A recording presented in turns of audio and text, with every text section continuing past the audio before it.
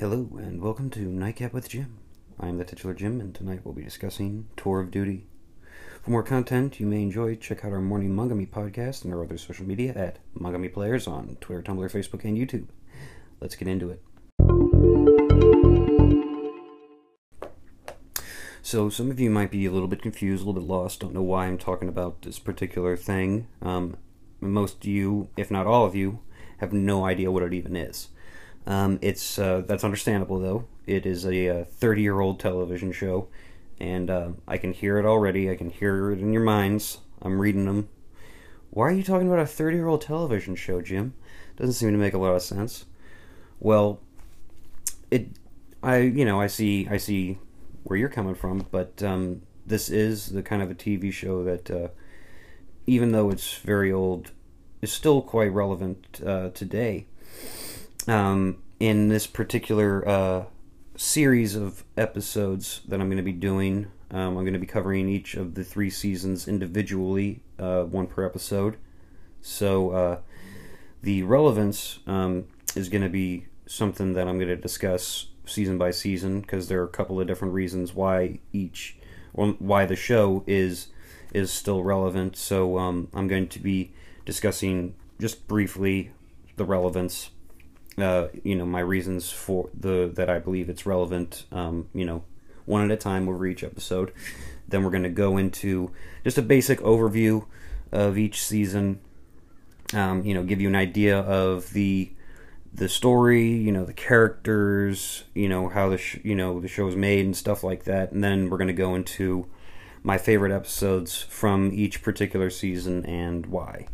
So let's just get started with the relevance. The relevant aspect of this, the first topic of relevance I want to discuss briefly is the golden age of television that we find ourselves in right now. That's been going on for about a decade, since about 2008. It's fantastic because we've seen some TV shows come out in these past 10 years that are just mind-blowingly amazing. Everything from the reboot of Hawaii Five-0 to Game of Thrones, Strike Back, just all these amazing shows. The Big Bang Theory, Brooklyn Nine-Nine, Rick and Morty, Community.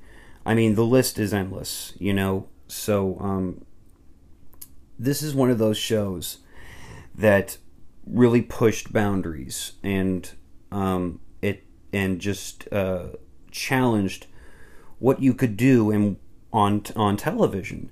So, for instance, this particular show, I'm going to get into it when I talk about my favorite episodes, but the pilot episode, one of the most ambitious ways to start a television show that I've ever come across. So that's fantastic, and we'll get into that a little bit. But yeah, it's just one of these shows that really pushes the boundaries. It doesn't necessarily open the door. It more like put a breaching charge on the door and blew it off its damn hinges.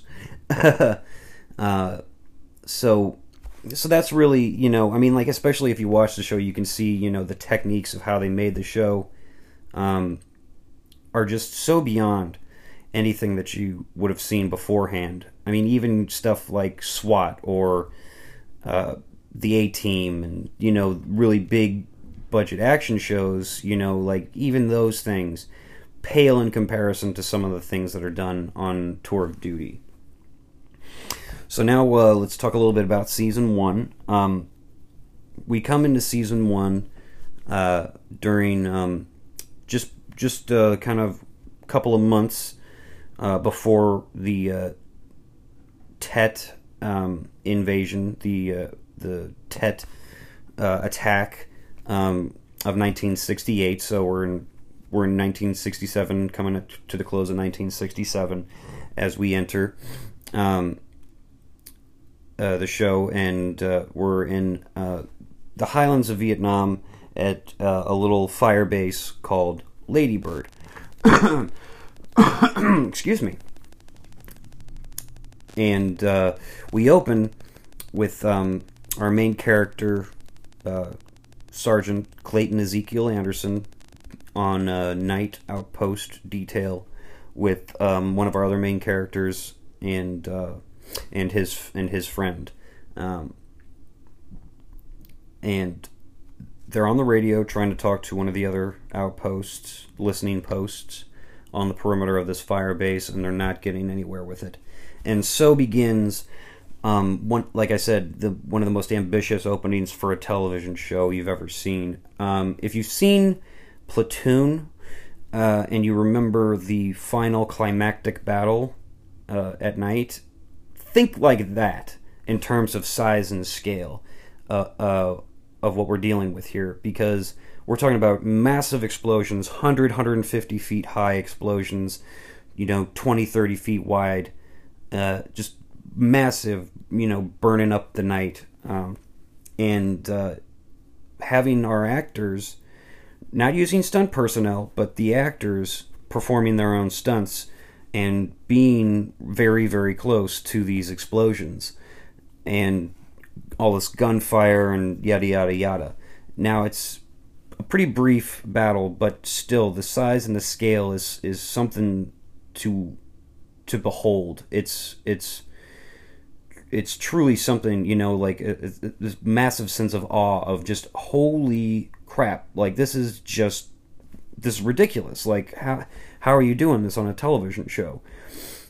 And then he goes back, Sergeant Clayton Ezekiel Anderson, he goes back to a rear position to take back some, documents and weapons that they've captured, and also to recruit new members for the platoon, because that's really what this season is about. It really follows this platoon of guys, sometimes the company, but it's pretty much focused on just the platoon, and just their experiences as they make their way through, one of the most, if not the most, confusing and infuriating war that America has ever fought in, and how frustrating these experiences could be to a group of young guys.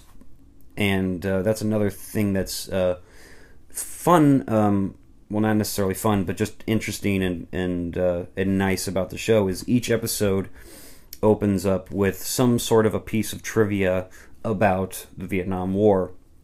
And one of the factoids is the fact that in World War II, the average age of an infantry soldier, or just the average age of a soldier in general, was 26, and in Vietnam that dropped down to 19. And you have to remember that this is the last time that the draft was, a thing, and you just wonder about how these guys must have felt, especially if they were, against the war, because you have a choice, you either don't, follow directions and go to war, or at least join the military, or you can go to jail for, however long. And the even crazier thing is that there's, a rise of incidents where people who had committed crimes were given the choice of, you can either go to Vietnam or you can go to jail. That kind of a thing kind of spiked during the Vietnam War. So you have this really eclectic mix of American fighting men in this particular conflict. And so that makes for a really interesting combination of characters in the show. So you've got guys like Sergeant Anderson, who's a lifer, but he's not your typical kind of a lifer. This show was created based off of the success of the movie Platoon, about showing the Vietnam War. The Vietnam War. I almost said the Vietnam conflict. Wow, the Vietnam War from the perspective of an infantry soldier in a combat platoon, which hadn't really been done before. I mean, showing the war realistically from the ground level, not glorifying war, making it romantic, which a lot of movies from, you know, the 40s and 50s, that was the majority of what they did. You know, like they, you know, they'd have some love interest in there that really had no place in the movie, you know, beyond just like having, you know, your Rita Hayworth pretty girl type in there, and, you know, having her just whatever for one of the characters. I mean, it gives you a little bit of an emotional something or other, but it also, I mean, like, when you consider how, you know, war movies and TV shows are made today, it really just, you know, and you go back and you watch this other stuff, you know, it kind of undercuts, you know, the tension and the fear and, you know, just like the experiences that you'll have in combat while you're watching the film. So, you know, Platoon really kind of broke the mold of just like being like, no, let's just follow our soldiers as they go through this experience. And so Tour of Duty kind of like was trying to not necessarily replicate, but jump on that bandwagon of let's just tell stories about these kids, and, you know, what they went through while they were fighting in this war that, you know, for the most part, you know, like a big part of the American public was like, no, let's just get out of there. We're done. We're good. We don't need to be messing around in someone else's civil war and this and that and da da da da da. So that's really what Tour of Duty was trying to do, is just let's show it from the ground level. And so you have a guy like Zeke Anderson, who he's kind of a mix. Like I said, like the show was, you know, came about because of the success of Platoon. He's kind of a mix, a little bit of a mix between two characters from Platoon, the two platoon sergeants, Elias, played by Willem Dafoe, and Barnes, played by Tom Berenger. Now, he leans more towards Elias, just in terms of, because he's a pretty nice guy, generally. You know, he is a sergeant in a combat infantry platoon in Vietnam, but he's, for the most part, a pretty nice guy, until you start messing around with his men.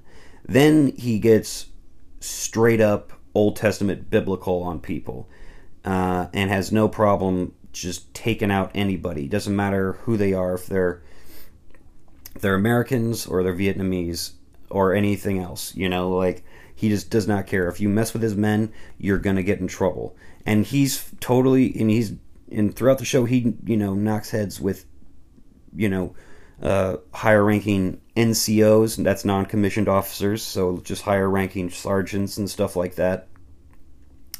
You know, all the way to pretty high ranking officers like majors and colonels, and just getting right up in their face and being like, if you ever mess around with one of my men again, I'm gonna get you.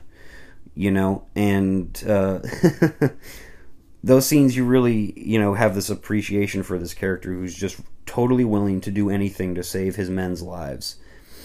And it's just a kind of a really beautiful thing when I think about it.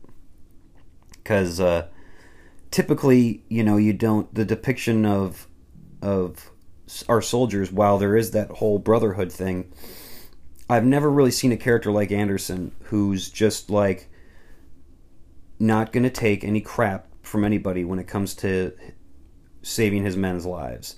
And he has no problem butting heads with people about it, because that's all he really cares about at this point, especially when we meet him, because he's, like I said, he's a lifer, and he's been in the Army for a good long while, and he's on his third combat tour in Vietnam when we meet him. So he's about 6, 7, 8 months, 9 months-ish into his third combat tour in Vietnam, which that's pretty unique. There weren't a lot of guys that did multiple combat tours. You know, some guys stayed in the Army, some guys went home, got early outs, and, you know, went to school and the GI Bill and stuff like that. Some of them just left some guys just left the Army straight up and were just like, you guys can all go to hell. That was just the worst experience of my life. I'm done with this. I'm going to go back and do what I want to do, and so on and so forth. but not too many. There weren't too many guys that signed up for multiple combat tours. I think the record that I know of is gentleman Franklin D. Miller, who did 7 combat tours. He started out, which is funny, I'm going to probably bring him up a couple of times throughout this podcast because his story does kind of relate to the characters in this show a little bit, as we'll get into when I get to season 3. But yeah, I think that's the record that I know of is 7 combat tours. And he started out in an infantry unit just like the one that we're following in Tour of Duty. But he eventually, after 2-3 years, he joined an elite special forces operation called MACV-SOG, which that stands for Military Assistance Command Vietnam Studies and Operations Group. And SOG-SOG was made up of a bunch of different branches of the military, everything from SEALs and Green Berets to like guys like Franklin D. Miller, who had just heard about this unit, through Scuttlebutt and, the grapevine, signed up for it and had to go through a selection process and then rigor, which is just this rigorous training regimen, that's just designed to weed out anybody who's just not up to snuff. So we follow these guys and we meet this new lieutenant, Goldman, and these other new characters like Daniel Purcell, who went through JROTC, and he got a buck stripe as a corporal. We have guys like Lieutenant Goldman, who his dad's a lifer, Medal of Honor winner. Got his Medal of Honor in the Battle of the Bulge, so he's got big shoes to fill in terms of being a platoon leader. We have our guys that have been in the service for a while, like Johnson, Marvin Johnson, and Marcus Taylor, who are just best buds, BFFs for life. But again, very different characters, because we have Johnson, who's from Mississippi.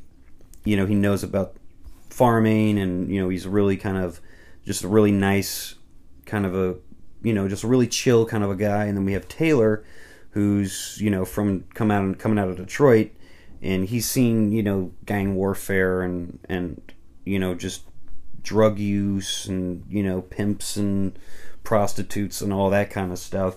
And he's one of these guys that got into some trouble, and the judge told him, you can go to prison, you can go to Vietnam, and he chose Vietnam.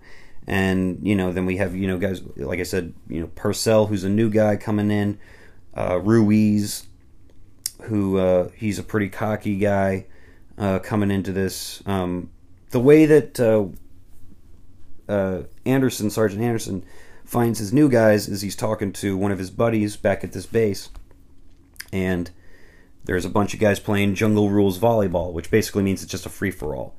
And he just goes, who's winning in these 2 games? And he says, I want all the winners to line up for me right here. Ruiz is not playing volleyball, so everybody else is just caked in mud from head to toe, and then he just slips out from between some of the tents with his nice, clean, starched uniform, and Anderson just gives him a look over like, where the hell did you come from? And he's pretty cocky until he gets into the field for the first time and gets shot at, and then he messes his pants. He pisses his pants a little bit there. but just this really interesting kind of group of guys, and we follow them through this story, and there's just so much stuff that happens to these guys,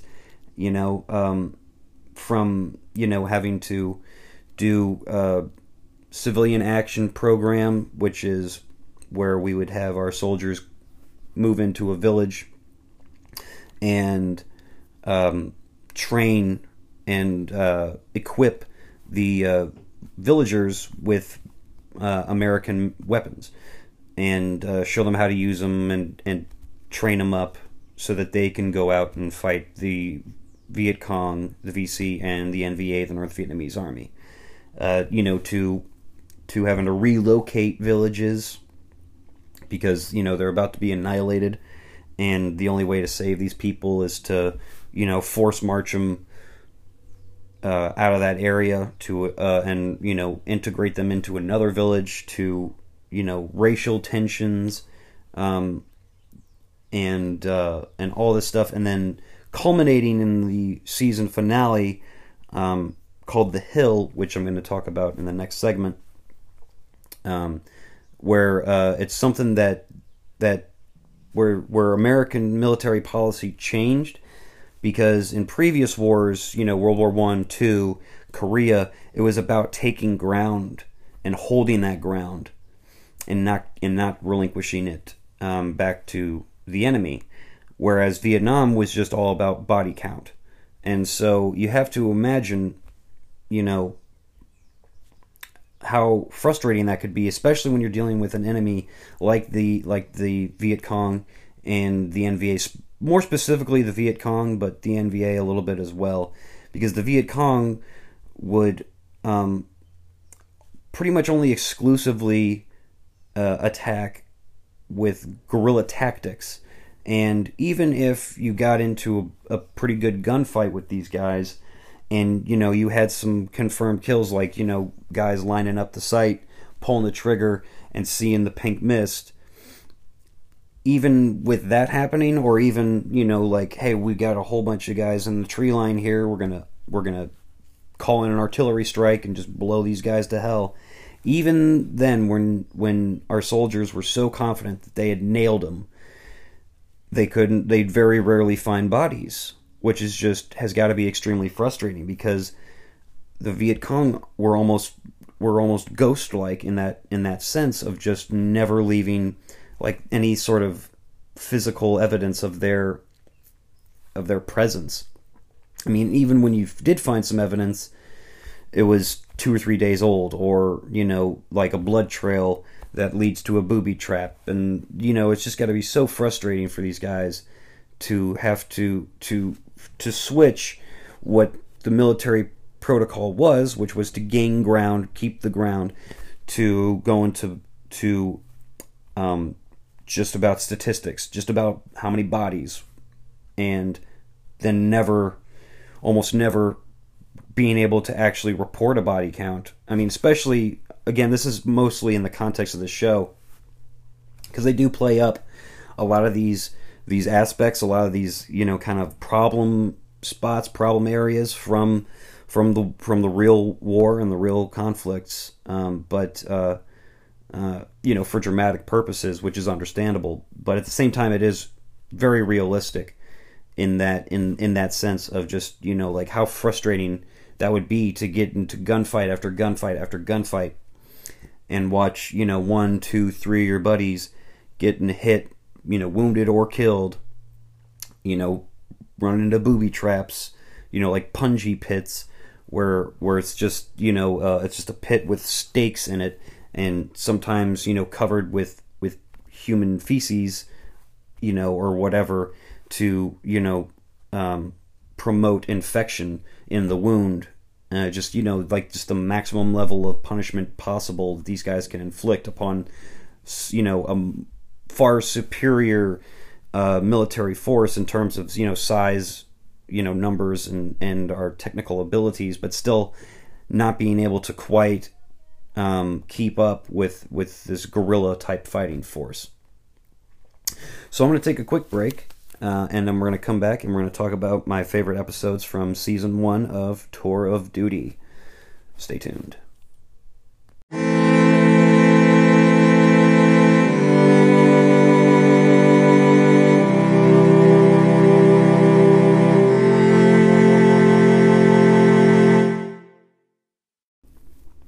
So now I wanted to discuss my favorite episodes from the season, from season 1 of Tour of Duty, starting with the very first episode, the pilot.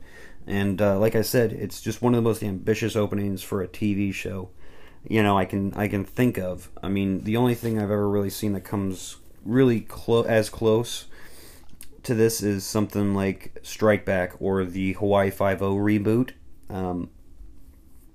Both have similar kind of big openings that are just like but also just like really like boom, get you right into the show in a in a big splashy kind of a way, which is nice. The reboot of SWAT, the TV show starring Shamar Moore, also did something very similar. I remember watching that pilot episode and just being really blown away with what they did with it, and just being like, yeah, good job, like, I hope, just keep it up and this show will be good.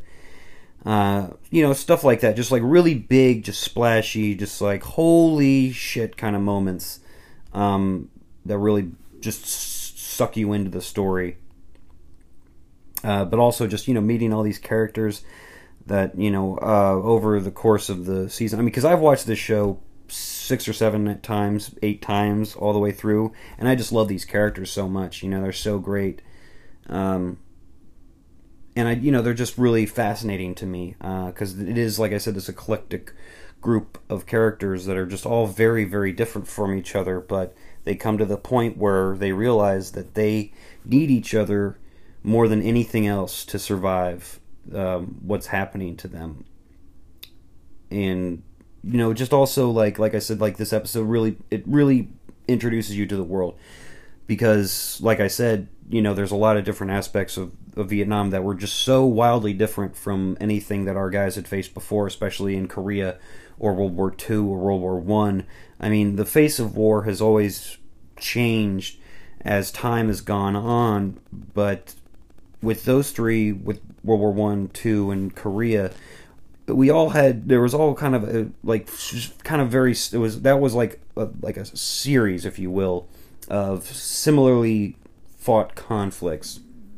Just about gaining ground, keeping ground. Trying not to lose that ground, relinquish it back to the enemy, to the other side, and then having to switch to this body count type of system, and being really frustrated by it, especially because like I said, like, the next part of combat, the next combat scene, it's actually more of this big sequence where they go out with this new lieutenant and these replacement guys on their first, operation, and it's a company-wide operation, and that would typically entail dropping a platoon off here, a platoon off over there, a platoon off way over there, and then having them patrol individually, because that's, again, how the Viet Cong would fight, is they wouldn't engage company-sized units when they were all together.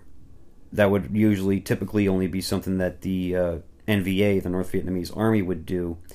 So the kind of the way that our higher ups and back at that time decided, like, how to try and fight this thing, after a couple of years of like these guerrilla attack kind of things, and not being able to figure out what the hell's going on, they decided, okay, let's break up the companies into their platoons and use the platoons as bait.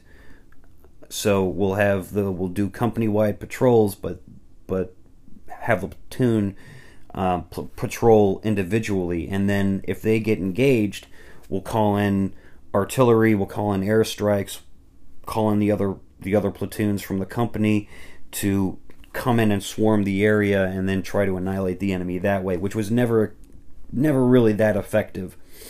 Especially as we see in this pilot episode, when they go out for their first operation, they take fire right off the bat when they get off the helicopters, as they're inserting into the landing zone, or the LZ. And you have this green lieutenant, who's telling he wants a charge on a tree line across this open field, about 100 meters from where they are, and they're pinned down to the tree line where they're taking fire from, and he's telling these guys, get up, charge, fight, let's do it, let's go, and having to have Sergeant Anderson be like, get down, stupid, like, you want to get us all killed? Because that's not going to fly with me. Let's just call in some artillery strikes. And then, so that's what they do, and then go into the tree line, and guess what? There's no bodies. There's just blood trails. And so it's just introducing you to the grind of what it's like to be an infantry grunt, in engaging with the enemy but never really seeing them.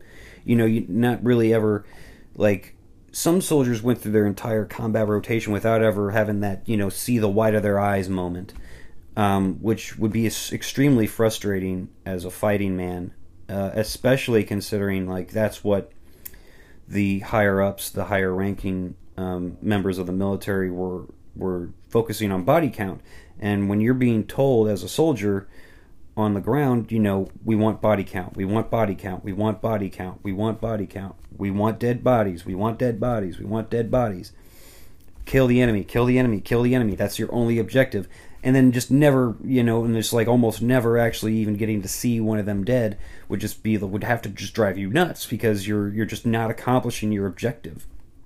And so you have to imagine how that would wear, on soldiers. And that's why, special ops soldiers were, so revered and also just admired, but also, just like, look at those guys. They're actually accomplishing their objectives, which brings us to my next favorite episode, called War Lover. And this one is really interesting because, like I said, it deals with this small special forces team that comes to Firebase Ladybird because they need assistance. They need a guide through the area. So Goldman and Anderson take out, select the squad of main guys to take them to their objective. And it's an interesting episode too, because the leader of the special ops team and Sergeant Anderson have a history together. They served together, and it didn't go well. The special ops guy, he kind of made a bunch of big mistakes during this one particular battle, and ended up costing a lot of men their lives. And so Zeke, Sergeant Anderson, he's just not a fan of this guy in the least. He hates him. He despises him. And like I said, he's normally a pretty nice guy, but again, when it comes to the lives of his soldiers, of his men, he is just not. He's not putting up with any nonsense when it comes to their safety. He understands, and he puts his men in harm's way, but he does it as smartly as he possibly can to make sure that they don't die. But this guy, we are introduced to this character while Zeke and company are out on patrol, and he just comes flying in. Him and his team, they come flying in on a helicopter because they're heading to Ladybird, the Firebase, and he's just like, "Hey, I saw something down there. Swing the helicopter back around, And he just starts throwing grenades out of the helicopter, and it's like, I don't know if you've ever been in a helicopter or even, like, seen footage of, someone, just like, like camera guy in the helicopter and seeing the ground whip by you like that. I don't know if you've ever, like, thrown something from, like, a ball or whatever, like a baseball or something like that, from a moving vehicle. But accuracy, really, it's a bit of a crapshoot.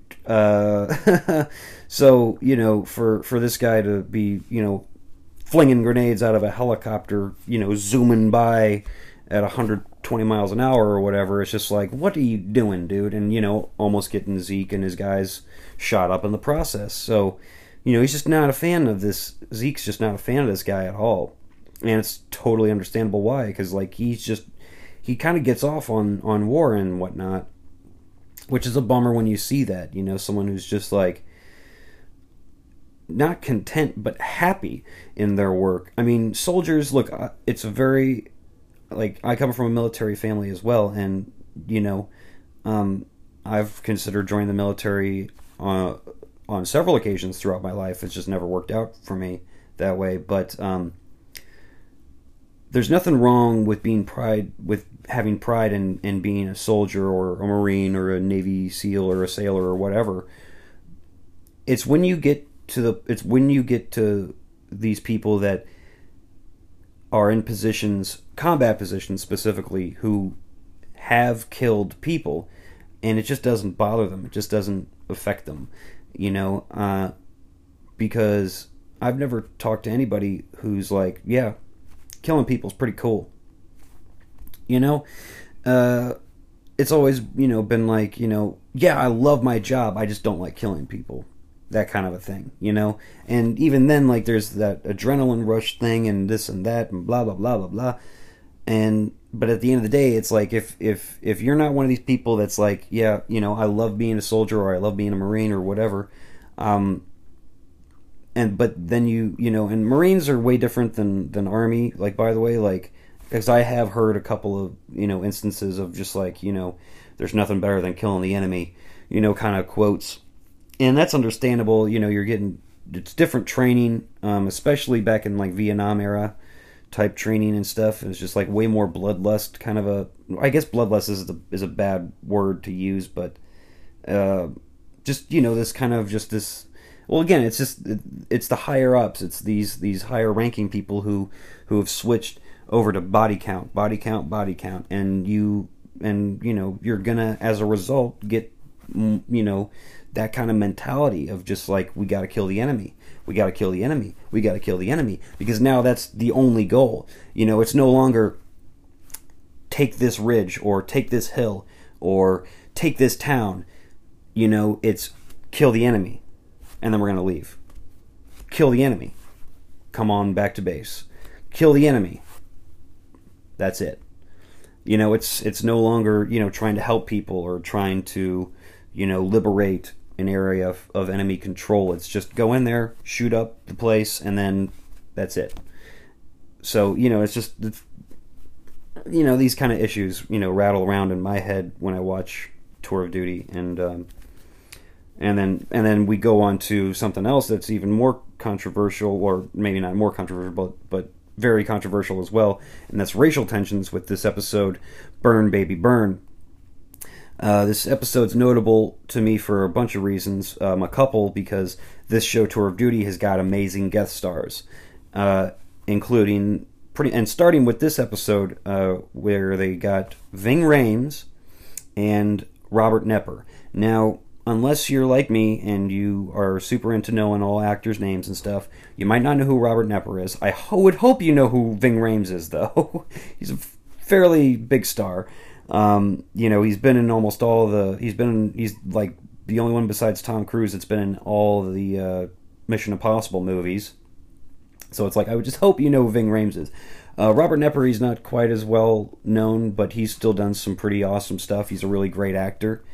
But this episode's really tough because, we're dealing with a lot of, the company, the platoon, is broken up almost into two separate groups, one being these Confederate Southern racist dickheads, and these, a couple of the African American soldiers all hanging together, but a couple of them being, kind of militant and, just like taking Malcolm X's teachings just to a whole nother level of just like, not even necessarily Malcolm X, but just like more militant sort of, just like, you got to take what you want at the barrel of a gun kind of stuff. Like,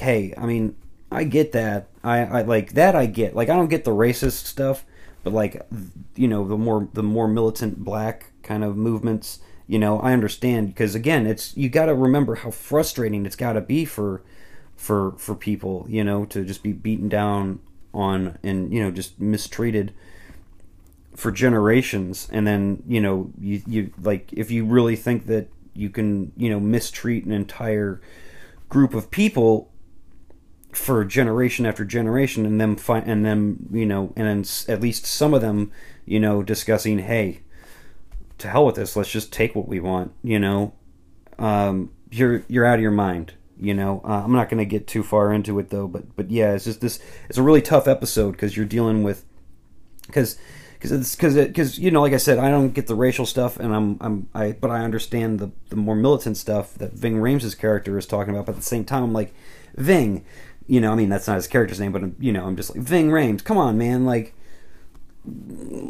let's, you know, like, why can't we be friends? Kind of, you know, like, can't we all just get along?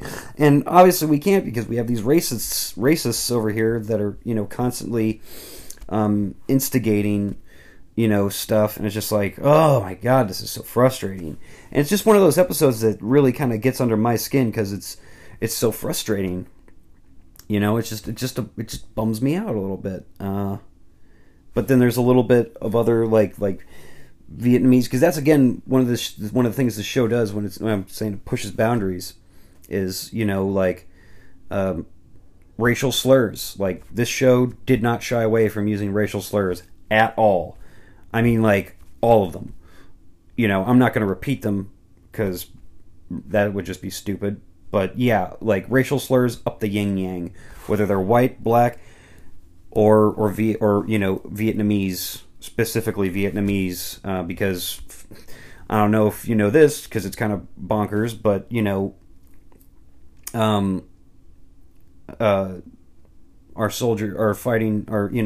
military guys had different racial slurs for the Japanese and different racial slurs for the Korean and Chinese when they were fighting in Korea, and different racial slurs for the Vietnamese, which is just like, wow, that's pretty creative. You know?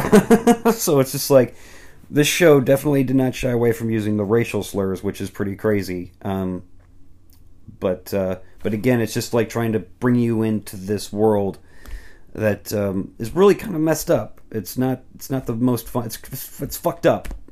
It's fucked up, you know? And then, speaking of fucked up, we're going on to my next episode, which is called Brothers, Fathers, and Sons. This episode is really exciting, but then it's also really intense. And what happens is three of the characters, Zeke, Marvin Johnson, and Baker, they get a detail back in the rear, and their helicopter gets shot down while they're en route. And so they have to perform escape and evasion to, you know, not get into you know, a bunch of big gunfights with the VC, and try and make their way back to, you know, to their friendly lines. On the way, they come across a Montagnard, kind of a village convoy.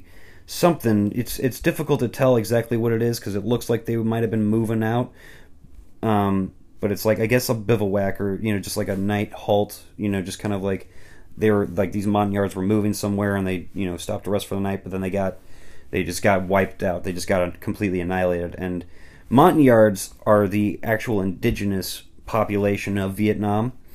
The Vietnamese are actually this kind of a mishmash of different other Asian ethnicities that you know, came into Vietnam, and then, you know, became the more dominant, I guess you could say, you know, they were more ruling class kind of a thing, because the Montagnards are just like straight up farmers, you know, trackers and hunters kind of guys, but they're also some of the toughest people on earth.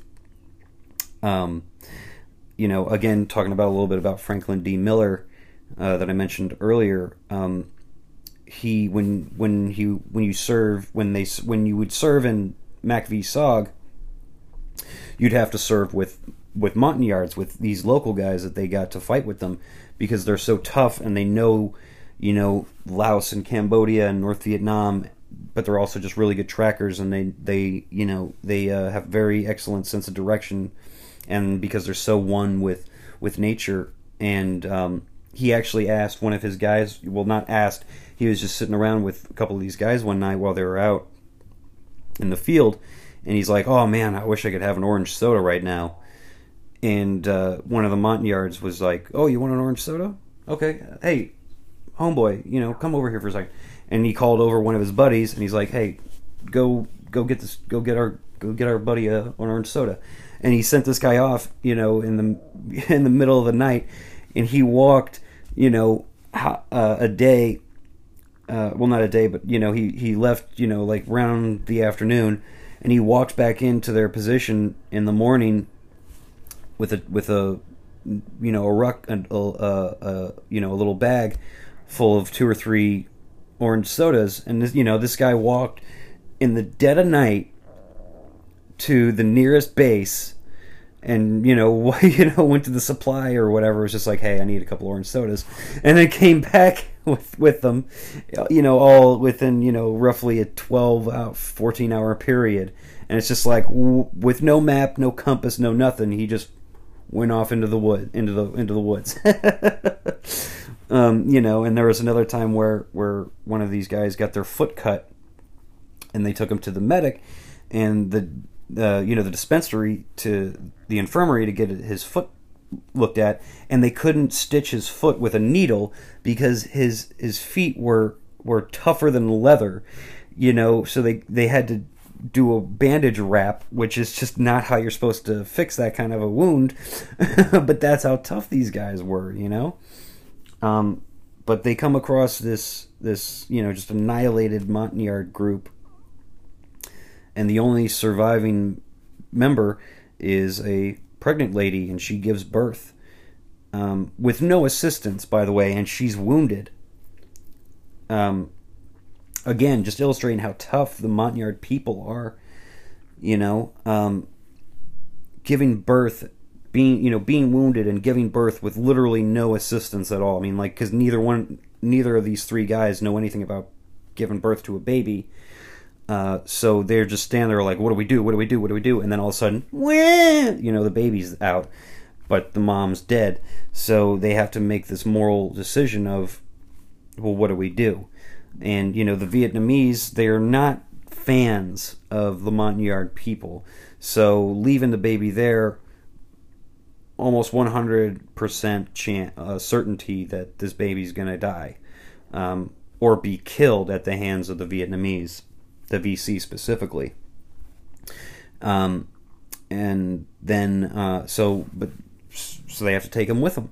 But that, you know, invites a whole new set of problems, because now they're trying to take care of a baby while they're on the run from this VC unit that's tracking them.